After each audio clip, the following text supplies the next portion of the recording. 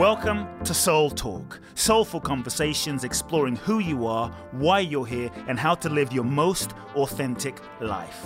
My name is Coop Blackson, nationally best-selling author of You Are the One, transformational teacher, and your host. I invite you to subscribe to the Soul Talk podcast for weekly inspiration from me, where I will share with you some powerful ideas, thoughts, and practical life wisdom to help you live life more fully, freeing yourself from your past, reclaiming your power, and living your true life's purpose. You can also go to www.coopblackson.com, enter your name and email to download my free 2-part video training series and learn the ultimate secrets to happiness and fulfillment.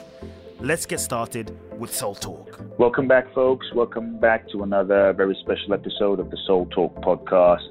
I think each episode gets richer and fuller and more soulful as we go along. As always, it's really great for me to know how much you've been enjoying Soul Talk and how your lives are being touched. I love hearing from you, so please keep those emails coming, messages on Facebook, on Instagram. Please definitely keep sharing Soul Talk with all of your loved ones, downloading the episodes. I really appreciate your support. And it's just my vision and mission that as many people as possible are inspired by the Soul Talk conversations. Today, I'm very excited about my guest today. I first read her book. Her book started probably about 8-10 years ago, if not before. And she is a New York Times bestselling author of Emotional Freedom, The Empath Survival Guide, Positive Energy, Second Sight, which I really loved. That's a book that actually helped me embrace more of my own intuitive abilities. And so I'm just thrilled. She's a visionary in her field. She's been transforming the face of psychiatry and medicine, and I think the way we look at healing on many different levels. She has been featured in New York Times and O Magazine, Forbes, Newsweek, USA Today, Wall Street Journal. I mean, folks, the list goes on. She's been on Dr. Oz, CBS. I think she's a legend. I'm very privileged to have her on Soul Talk today, the amazing Dr. Judith Orloff. Welcome to Soul Talk. Oh, thank you. I'm happy to be on your show. Yeah, it's great to have you. You know, as I said, I'm a huge fan. I actually saw you speak, I think it was quite a few years ago I think it was Agape Center, years back. And I was just so inspired by just your realness and just sharing and your journey.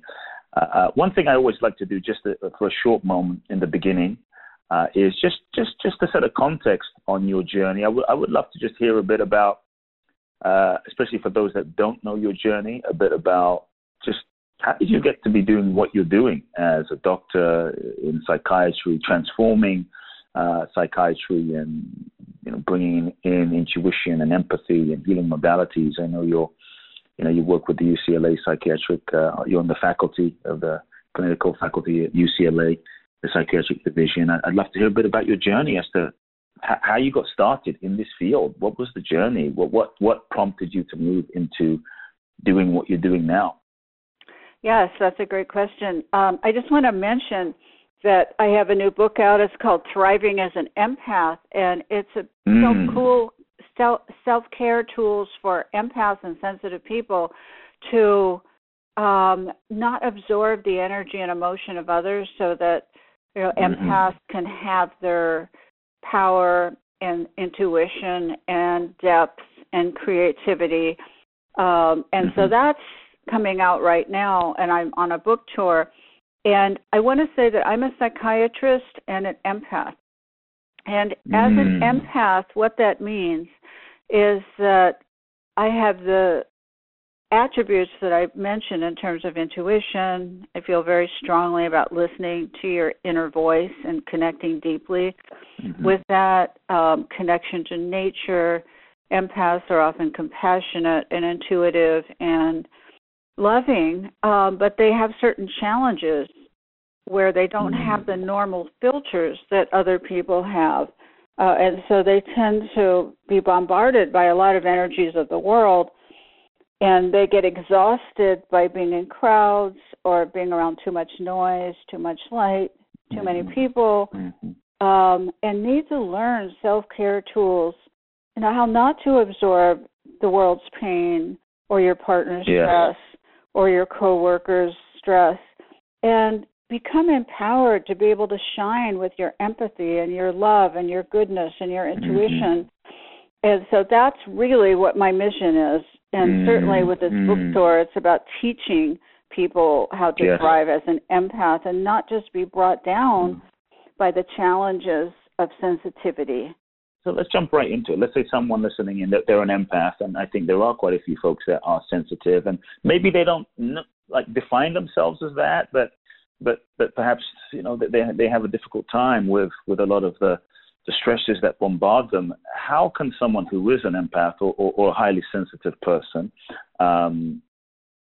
I guess firstly, how do they begin to even understand that they are that, know that, oh, this is what I am? Is there a way that they can, is there an assessment, a way that they can assess themselves to understand, okay, this is what I am? And then how does someone who is highly sensitive stop absorbing everyone's energy and the stresses of the world? And 2 questions in one there. Yeah. Well, in the book, there's a 20-question self-assessment test to determine if you're an empath. And this is very important to take because you can self-diagnose as an empath. It's not rocket science. And some of the questions include, have I been labeled as, quote, overly sensitive all my life in a derogatory way? Do I get drained by noise, crowds, or excessive talking? Do I like to take my own car places so I can leave when I please?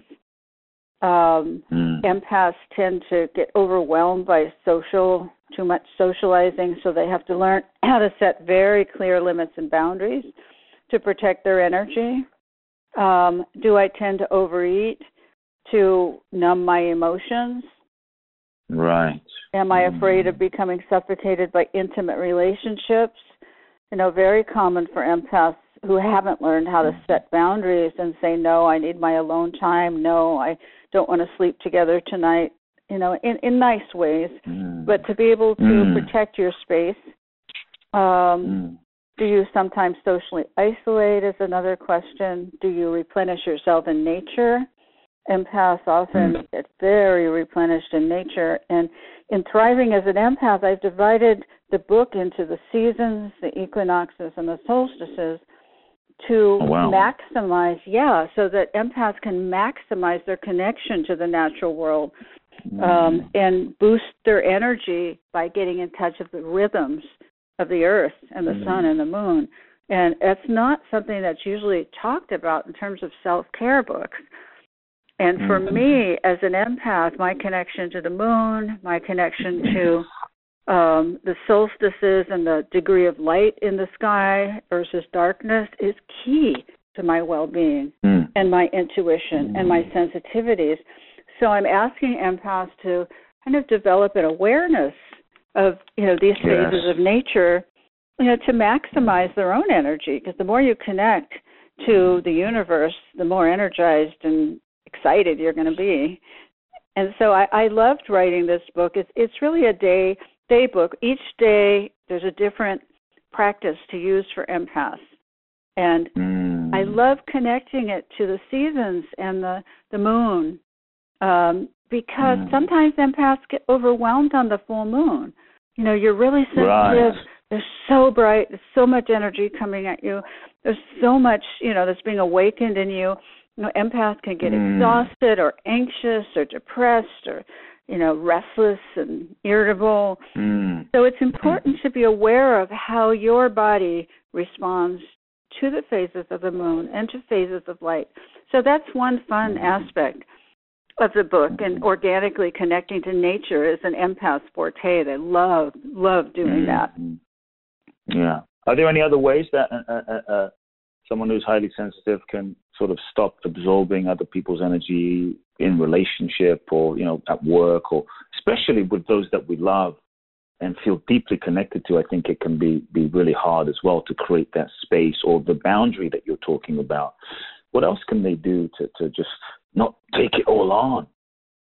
Well, empaths often, they take on, especially their loved one's energy.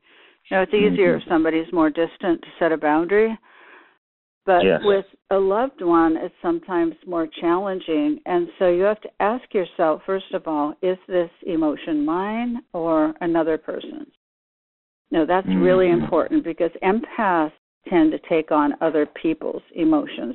So if your partner comes home with a lot of stress and your back is suddenly tense, or you suddenly get a headache, or you're exhausted, most likely your heart has reached out to your partner instinctively, as it does with empaths, and sort of tried to take their pain in your body to process it.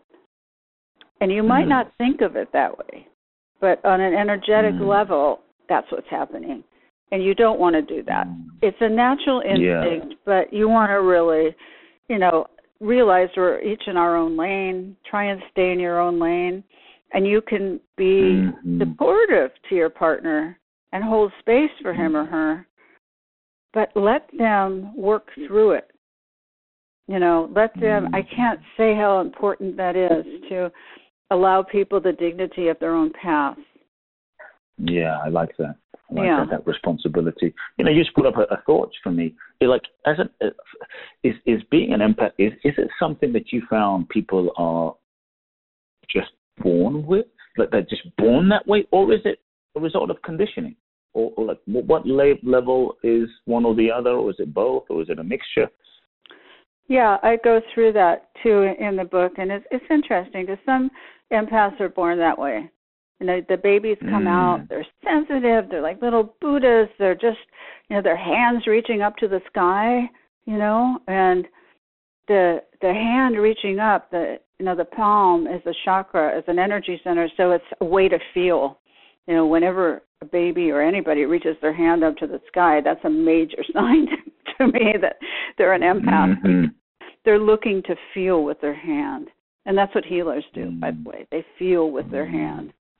And so anyways, sometimes babies are born that way. Sometimes you learn the traits of empathy and empaths from your parents, because they can be role models, positive role models if they're very empathic and know how to set boundaries and help you develop your empathy. That can be a positive thing. But also, if you come from a neglectful environment, or you were traumatized in any way, or raised by an alcoholic or a narcissist, that can break down your defenses so that you become an empath as a result of the trauma, basically. And so, part of in thriving as an empath, I talk about techniques to release the trauma, which you can do, but you have to be aware of it, first of all. And it could be, simple trauma of just not feeling seen, or if the household was too noisy and chaotic, which is very uncentering for empaths. Or you could have been raised by a narcissist. That's a big theme in the book, the toxic attraction between empaths and narcissists. Maybe you were raised by a parent who didn't have empathy, because narcissists often have empathy deficient disorder. You see, so sometimes you could become an empath as a result of your normal boundaries being kind of broken down by the trauma of your environment. So it could be any of those things. Gotcha. Got it. And so on the journey of let's say, kind of individuating, absorbing less people's energy, setting some boundaries, I've kind of always had a question, I think some people might as well, is I think maybe it's a fear that people have too, in terms of how does one stay, I guess the word is caring, compassionate, but also set those boundaries at the same time. Kind of give me your Yes, your that's a there. great question. The secret to boundary setting is to be short, to be loving and firm, and not get into a confrontation with somebody. Let's just say, if somebody asks you to do something you don't really feel like doing, but you don't want to offend them. And, you can say, thank you so much for the invitation, but I think I need to stay home tonight and just be quiet. Period. As opposed to, oh, I'm so sorry, I can't meet you tonight. Oh, and they get dramatic and apologetic and excuse themselves. And there's no need for that. You can just say no is a complete sentence is one of the days in the book. No is a complete sentence. It's a full day to practice that. go around saying no in a loving and kind way. It's a beautiful thing, really. But empaths often don't know how to say no, so they get on sensory overload, and then they get anxious and depressed and exhausted. Gotcha. You mentioned empaths, the connection between like empaths and narcissists a moment ago. Yeah. I'd love for you to share a bit more. Like, what is that connection, and why do empaths tend to attract narcissists? And you know, for those that might be in that cycle where they're constantly attracting narcissists, could you kind of break down a little bit of, you know, what is a narcissist? How do we tell if someone is a narcissist before we end up connected to them or in relationship with them? Well, there are a list of, you have to know the signs of a narcissist because they're all pretty similar and they're easy to diagnose. But basically, they can be charming and funny and seductive and seem like the one, you know, you've met the one because they're so perfect, until you don't do things according to their plan. And then they get cold, withholding, punishing, dole out crumbs instead of true unconditional love, and, you know, are not really there for you emotionally because the full-blown narcissists have what's called empathy deficient disorder, which means they're not wired to have empathy. And so, you know, in the book I talk about how important it is for empaths to get this fact so they don't dive head-on into a narcissistic relationship and take 20 years to get out of it. Because that's what happens over and over again. I've worked with so many people who've fallen in love, then they have children, and then, you know, it's really hard to disentangle yourself from somebody who can't give you what you need. And empaths, because they're so loving, you know, I mean, they're not perfect, but they're very loving people. They think everything can be healed with love. And in this particular case, if they're a full-blown narcissist, it doesn't work that way. And it's so hard for empaths to get that. That's why I have days, you know, meditations devoted to cutting the cord for a narcissist. You know, how do you do that? How do you say goodbye to a narcissist? How do you, you know, co-parent with a narcissist? You know, these are some topics that I've devoted particular days to in the book to help people with simple explanations and techniques and what to do. You know, and just so you got to be aware of it and realize kind of the nature of the person you're dealing with.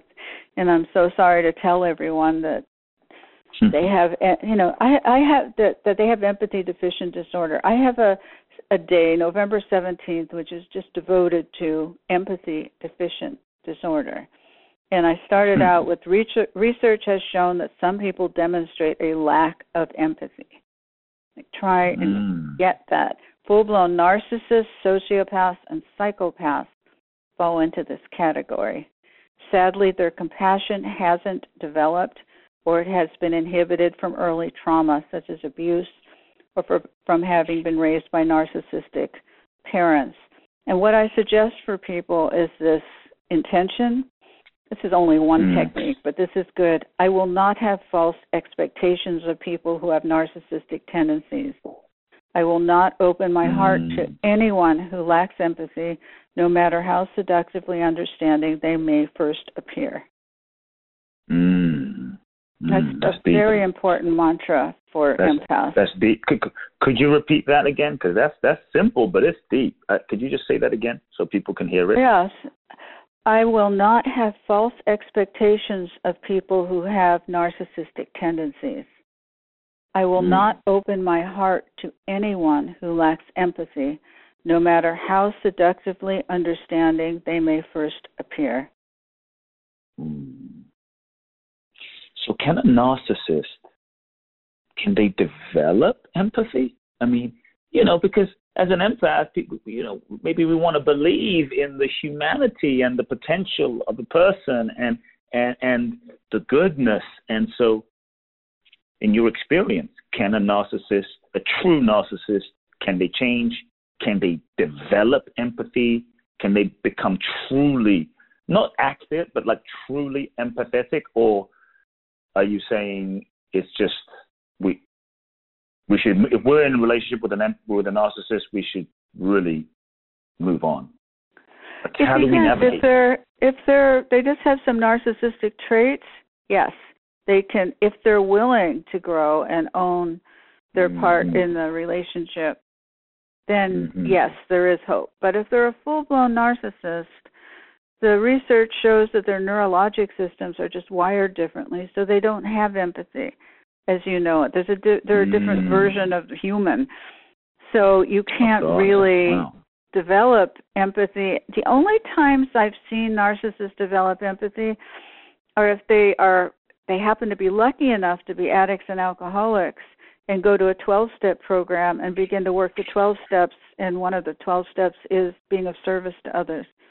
And so they're forced into being of service to others, and that action in and of itself can open up their empathy. Gotcha.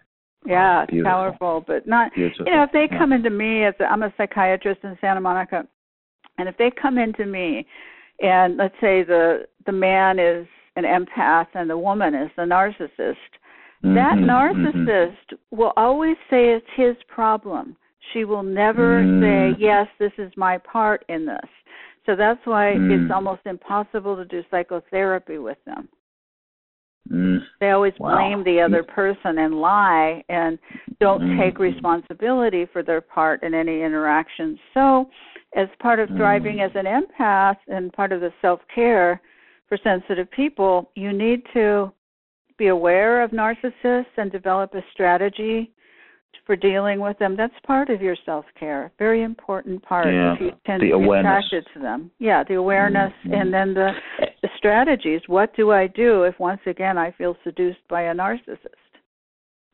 And what I'm hearing, too, is having a strategy and being discerning, Judith. It's not being loving or spiritual. It's really honoring oneself, because I think that's where I've noticed some empaths can get a little sort of tweaked. It's like, oh, I want to be loving, but truly honoring oneself and setting that boundary and having that strategy. So what is the like? What can they do? What is the strategy? Because I'm imagining, for instance, let's say an empath, man or woman, goes on a date, and they're sitting down for the first time with someone that they obviously have never met, but they're a narcissist. What is the strategy, so that we don't have to, let's say... If you can tell, it's one thing. If how do you tell if they talk about themselves the whole day and don't ask about you? If you're just sitting, listening, empathizing, and being compassionate with all this person's talking and issues, that's a bad sign. Please be aware of that. You want somebody who's going to ask about you.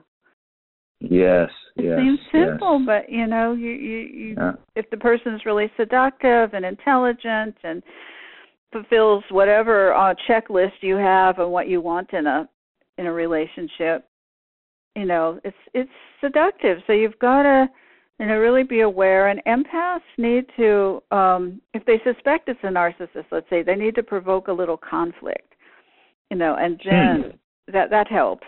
There's a day on. What do you mean? How to provoke a conflict. That has me curious. Yeah, you've got to.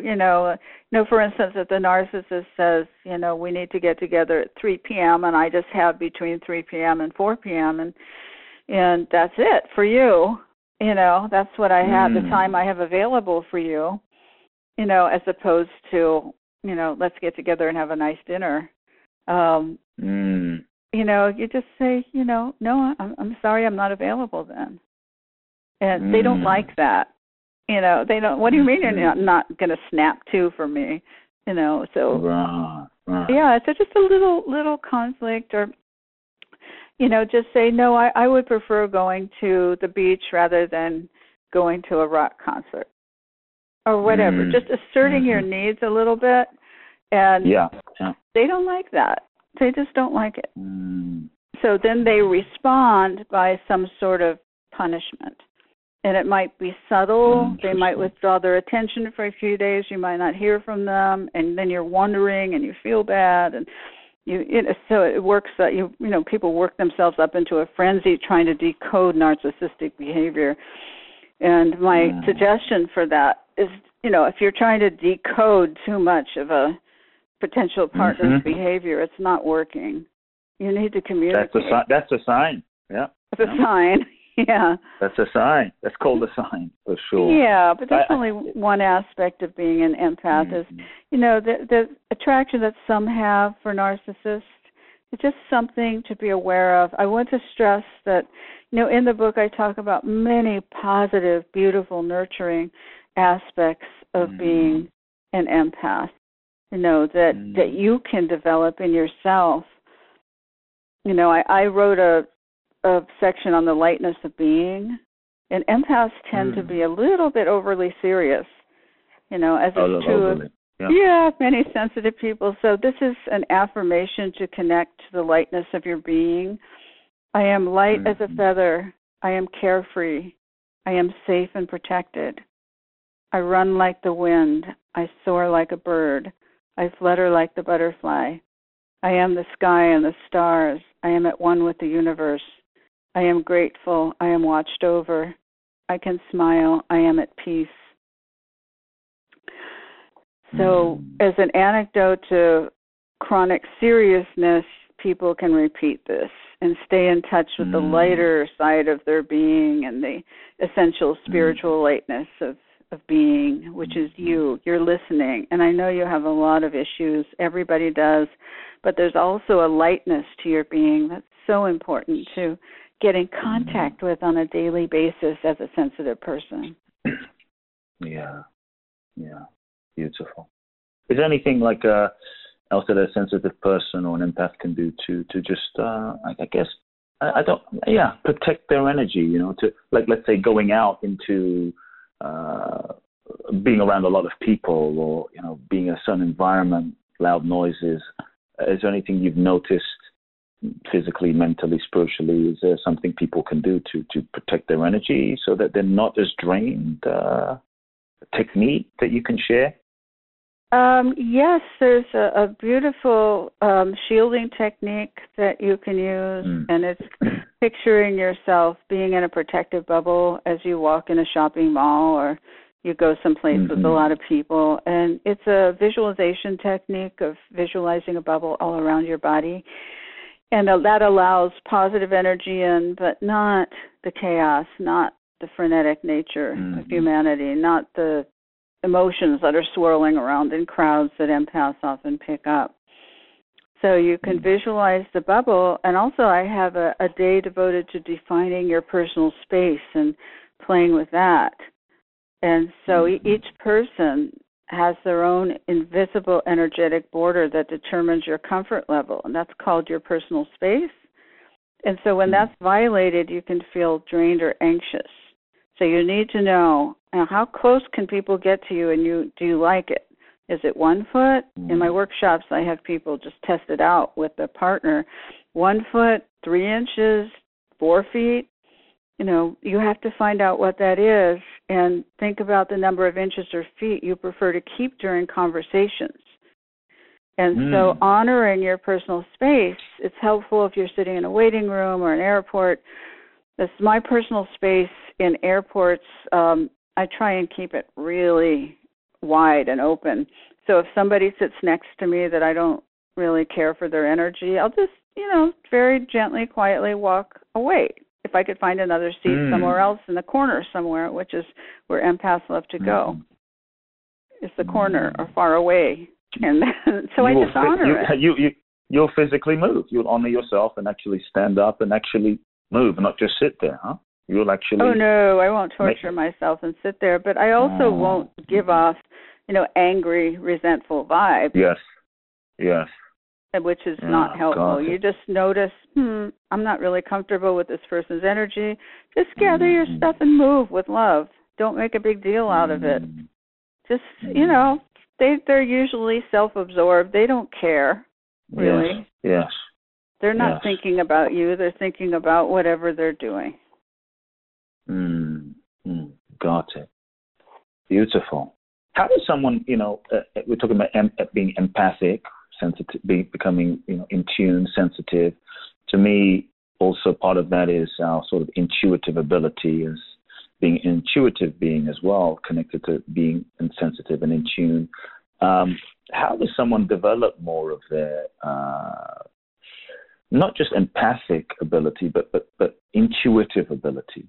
Because I think we all have that, but in many ways, sometimes we shut that part of ourselves down. How do we develop more of that intuitive ability? And how does one, because there's so much noise coming at us that I think many times we get confused within ourselves. So how do we then also discern between what is my intuition and what is just my fear or my conditioning? So we can truly, I think it can be confusing between, is this my intuition or is this just some fear that I'm feeling? And so what's your thoughts there? Help us understand that. The intuition often comes through in a compassionate way, or it's very neutral. It's just a flash information that comes through, or it's a body sensation. Fear often has a very large emotional charge. And whenever I sense something and I'm very triggered like that, I always question it as intuition as opposed to my issues being activated. So you have to look for the intuitions that are neutral and compassionate and offering solutions of some sort. If ever you hear an inner voice that says you're stupid and ugly and you'll never be able to succeed, that's not your intuition. Ever. That's your, the low self-esteem issues. Right. That definitely, for sure. But sometimes, we think our intuition is telling us this is the one, or be with this person, and it really isn't our intuition. Maybe it's, deep down is our sort of unmet need, something inside that we're coming from need that is sort of almost hijacked our clarity, and so that's the discernment I was looking for.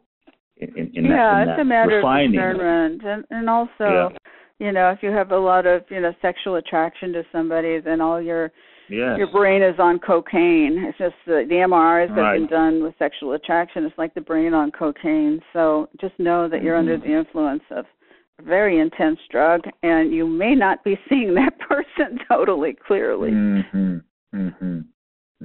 You get to know somebody over time. No, I know you might feel like you've known this person in a past life, or they seem so familiar to you. All that. I get all that. But empaths really need to watch the behavior of others and see how they treat the parking lot attendant, see how they, treat the waiter, see how they treat older people. If somebody has a walker and is going slow in a crosswalk, are they swearing at them? You have to watch for these because it, really shows a person's true nature. And, over time you can see if someone's going to show up for you and if you're going to show up for them, or they're going to run, or they're going to give you crumbs like a narcissist, or if they're really interested in you and they're attracted to you. Not just for the first 2 days, but, if you're interested in a longer-term relationship as an empath, you need to have somebody who has some sort of emotional IQ so that they can talk to you and how you can express your empathic needs. There's sections on, how to be with a partner. What do you say if you want alone time and you don't feel like talking? What do you say if you're stressed out, and you have to take a bath? I had that with my partner in the beginning. He couldn't understand why I would take hour and a half baths. I would be in the bathtub forever, but that's my place of vision and relaxation. And he was waiting for me to go to bed. It was ridiculous. I just couldn't live that way. So I had to tell him that's not okay. I just take really long baths, and don't wait, please don't wait for me. Then I'll feel pressured in my bathtub. So anyways, we worked it out, but you have to bring these things up and communicate. communicate. You have to have a partner who can hear you at least somewhat. Somewhat. Yes. So that's the goal. If you can start afresh with somebody, let's say you've been married to them for 20 years and now you've awakened and you're an empath. Now what do you do if they don't understand? So, that's a different set of issues, but you lovingly educate them in a language they can hear. So there are all kinds of techniques I talk about in Thriving as an Empath, but this is being an empath 101, this book, and what to do in a variety of circumstances that we all face, and how to have self-compassion all the while. Don't beat yourself up. I love that. I'm curious about you personally, in that, you teach I saw your speaking schedule, and you're speaking, in New York. I know you're doing an event in LA, November the 2nd. You're doing all these, you're around people a lot. And, especially doing the work as a healer that you are, a lot of people look to you, I can imagine, and reach out to you energetically, as I can only imagine. And I'm just, that can take a lot of energy, not just the teaching part, the energetic part of people projecting onto you. Yeah. I'm wondering how you, as a teacher, as an author, as a healer, kind of don't get so depleted by that energy as you teach and as you do your work, and how you don't take on the energy. How do you manage that? That's a great question. I happen to love speaking about my work because it takes me so long to write books.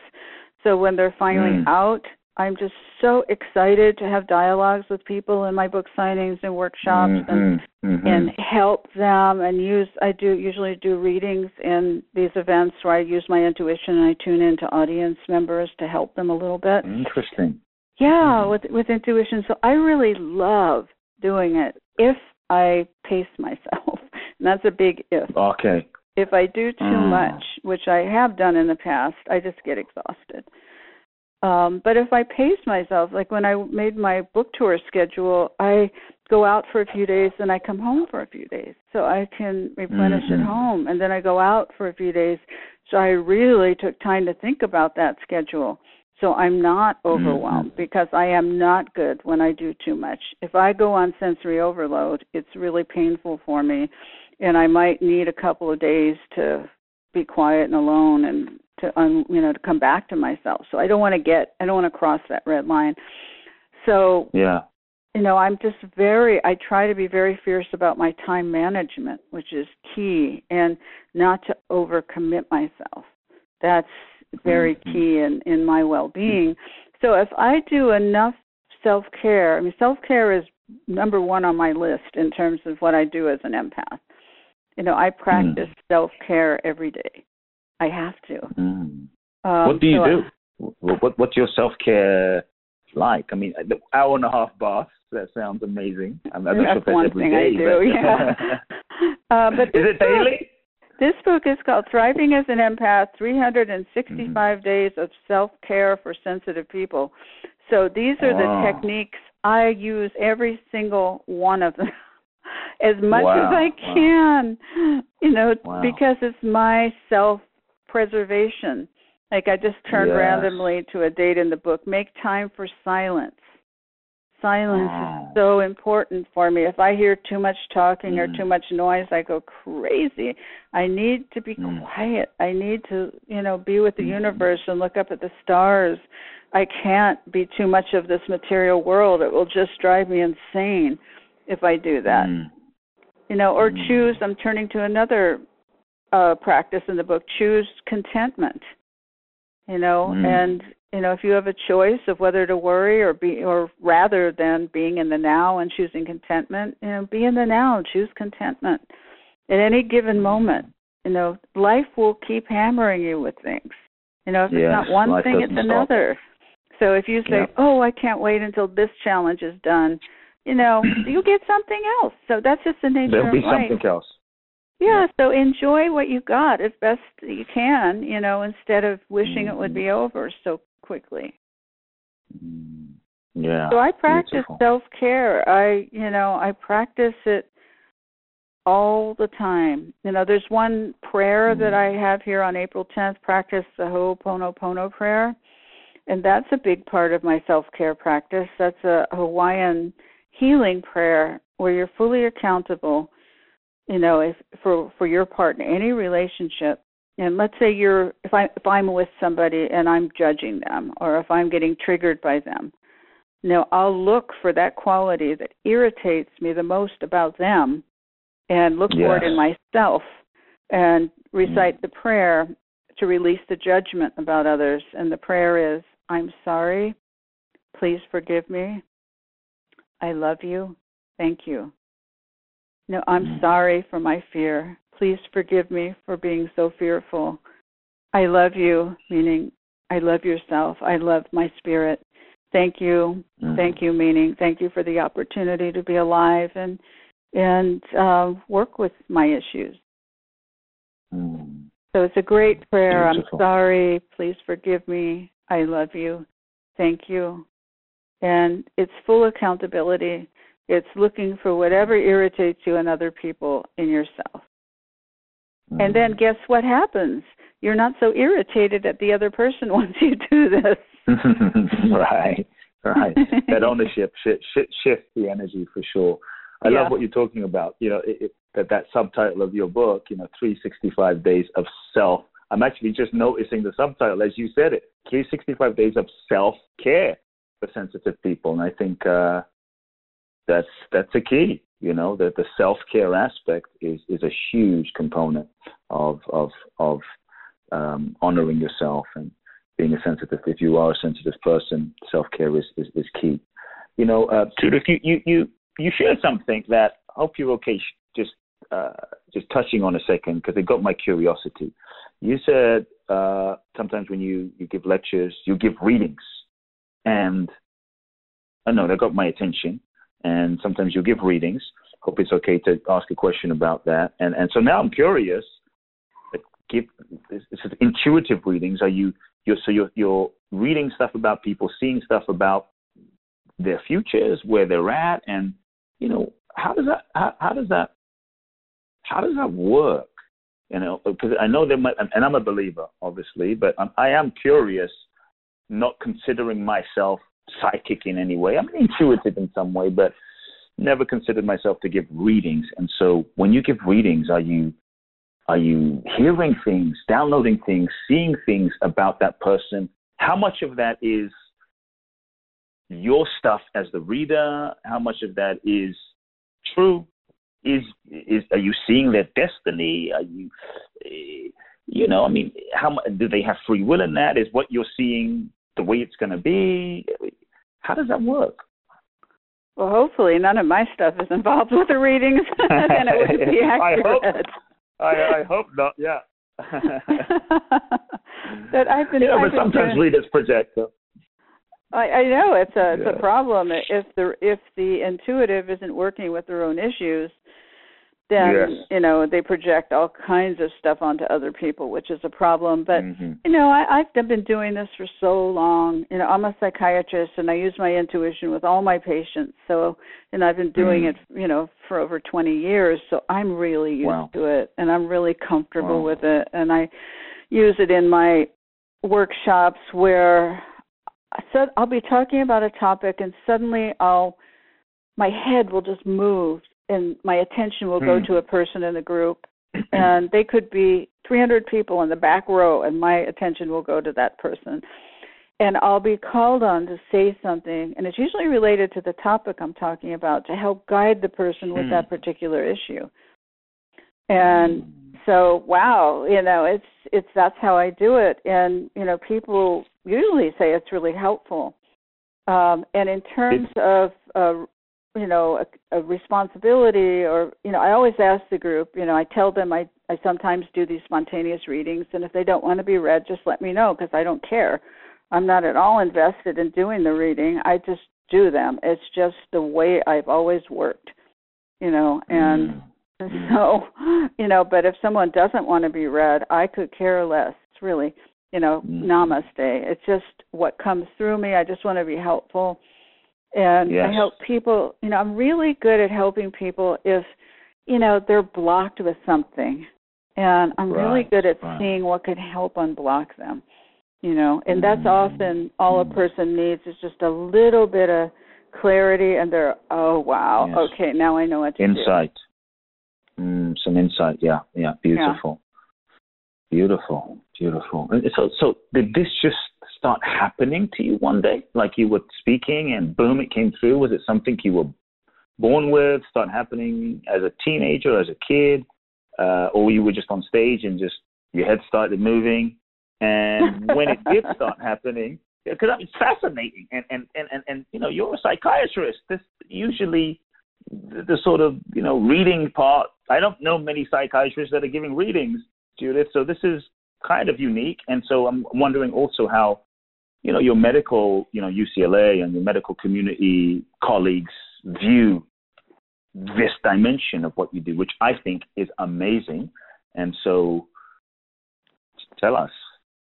Yeah, I think the old family practice doctor, they would all say, I listen to my intuition, I listen to my body, I listen carefully to what my gut is saying with patients. So it's not, anything unusual for physicians. I think, in the old days, but I think, they would call it, gut feeling or intuition. Mm-hmm. They wouldn't use the word readings. I'm not at all attached to any terminology. So, the gut feeling is fine. I don't ever use the word psychic. I always use the word intuition because the word psychic is too charged, and plus I don't do psychic readings. I just use my intuition. When you're I'm an empath, and so I've been an empath since I've been a little girl. And with some empaths are intuitive empaths, where their intuition just wants to come out, and it's highly attuned, and it needs honing, and it needs practice, but it really just wants to come out. And that's how mine was.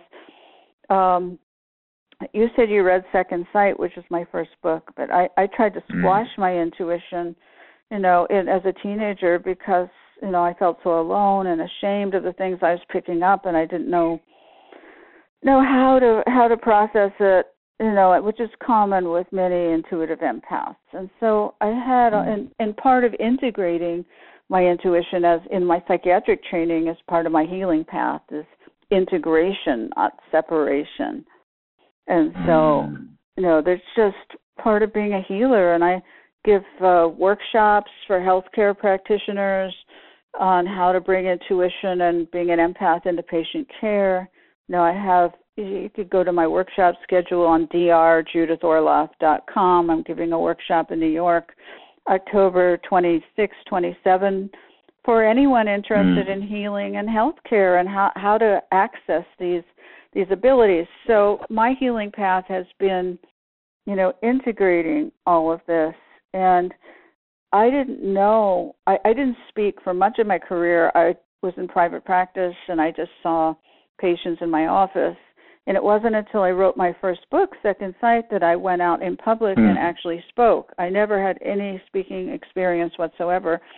And that first night of the first book signing, where the crowd, actually 250 people came to my very first book signing ever, which I thank Spirit for that little boost. Amazing. Amazing. But I know, it's totally amazing. And I just, started doing the readings as part of the book signing. And I'm as surprised as anyone else that came out so naturally. But it's just always been with me ever since I first started speaking. So it's really interesting. Yeah. That's fascinating. I'm so fascinated. You mentioned you teach healing in seminars, and we'll definitely be putting all of your info, folks, if you're tuning in. By the way, I'm interviewing Dr. Judith Orloff. Her new book, Thriving as an Empath, 365 Days of Self-Care for Sensitive People. And so you mentioned that you teach healers how to tap into their healing capacities. And I'm just curious, like, what is the key to being a good healer? The ability to set your ego aside and allow yourself to be a vessel for, the power of healing and love to flow through you. Probably, the most important thing. Yeah, if the ego's involved, forget it. It won't work. I love that. Or it will come out in some distorted way. But I just want to mention I'm having a book signing in Los Angeles November 2nd at Mystic Journeys Crystal Galleries in Venice. It's a space that's inhabited by large crystals. I mean, as big as you are. And so the book signing will be people and crystals in the space and me speaking about thriving as an empath. So it's going to be a really fun experience. It's at 3 p.m. free. It's going to be amazing. November 2nd, 3 p.m. And I invite everyone. And also October 22nd, I'm going to be at Romans in Pasadena at 7 p.m. for those of you who live out in Pasadena. Wonderful. If there were, as we begin wrapping up, Judith, this has been a really amazing conversation, and just thank you for coming on and your generosity and just sharing your love with everyone and your wisdom. If there were 3 key life lessons that you would, you've shared a lot today, but if they were like the most important life lessons you've learned throughout your life that are the most valuable, that if you could pass this to the next generation, the children of the next generation and their kids, what would those 3 key life lessons be? Honor your intuition. Don't let anyone talk you out of it. And empathy is the most precious quality in the human spirit, and develop it as much as you can. Got it. Honor your intuition. Empathy. Beautiful. And what's the best website people can find out about your work if people wanted to? I know you shared just a moment ago, but if you could just share this. People want to find out about your work and folks. I invite everyone listening in. I think Dr. Judith Orloff is amazing, and want to encourage everyone to check out her work and her new book, Thriving as an Empath. Her other books as well. Second Sight was one of my favorites. Emotional Freedom was another amazing one. But I'm really excited, actually. I know your new book is coming out right about now, Thriving as an Empath. And so where can people find out about your work and about your live events that you have coming up in New York and November the 2nd? I know you said Los Angeles Mystic Journey Bookstore. If I'm around, I'll be there. Where can people connect with you? Well, my website is Dr. Judith Orloff, ORLOFF.com. And I'm giving away all these free gifts with the book launch. So you could go on my site and, get lots of free videos and audios and all kinds of things. And I also have an Empath Survival Guide online course that you could learn different aspects of being an empath, a video course. And my workshop schedule is there. I'm going to be, going around to, various states and Portland. I'm going to be at Renaissance Books in November, Seattle, East West Books, San Francisco, East West Books, Book Passages, Sebastopol, Copperfield. So I'm going to be around. But my schedule is for a while, not forever. And I'm going to take a break. Yes. Take a break and a long bath. Right, a long bath, like a 2-hour bath. A 2-hour. You fully deserve it. I'm actually looking at your schedule right now. Folks, you can check out about Dr. Judith Orloff's schedule, drjudithorloff.com. And she has an event tab. Go there, check out her lecture schedule. I mean, she wasn't kidding. I mean, she's in New York and Big Sur and San Francisco and Pasadena I see coming up, and Venice and Mountain View, and I mean, just it's exciting. Portland, and I would love to meet you, give you a big hug at one of these events. So I look forward to checking you out. I'll come say hi, folks. Check out her work. Thriving as an Empath. Dr. Judith Orloff, thank you so much for just being a part of Soul Talk. I've long admired you, so it's just a joy, honor to have you here today. Just thank you for being you. Thank you for doing, having the courage to do the work that you have over these last years and sharing your gift to the world. Just know you've blessed me, and I'm sure many others. Folks, I told you this was going to be an amazing interview. I would love a few things. Check out Dr. Judith's website. Go check out her event. Make sure you get her book. Also, send me an email, KoopBlackson@koopblackson.com. I want to know your key takeaways from today's episode. And share this episode with your friends. Download it, subscribe, share it with your friends, post on social media. And I look forward to catching you in the next episode of the Soul Talk podcast. Love now, everybody. Big hugs. If you've enjoyed this episode of Soul Talk, please do share the podcast with all of your friends. Let everyone know, and make sure you download Soul Talk today.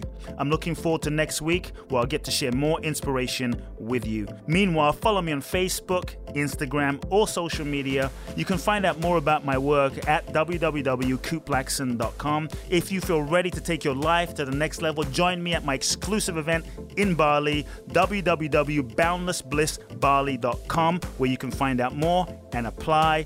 Also, make sure to remember to download my free 2-part video training series and learn the ultimate secrets to happiness and fulfillment at coopblackson.com. Sending you all big hugs and love now.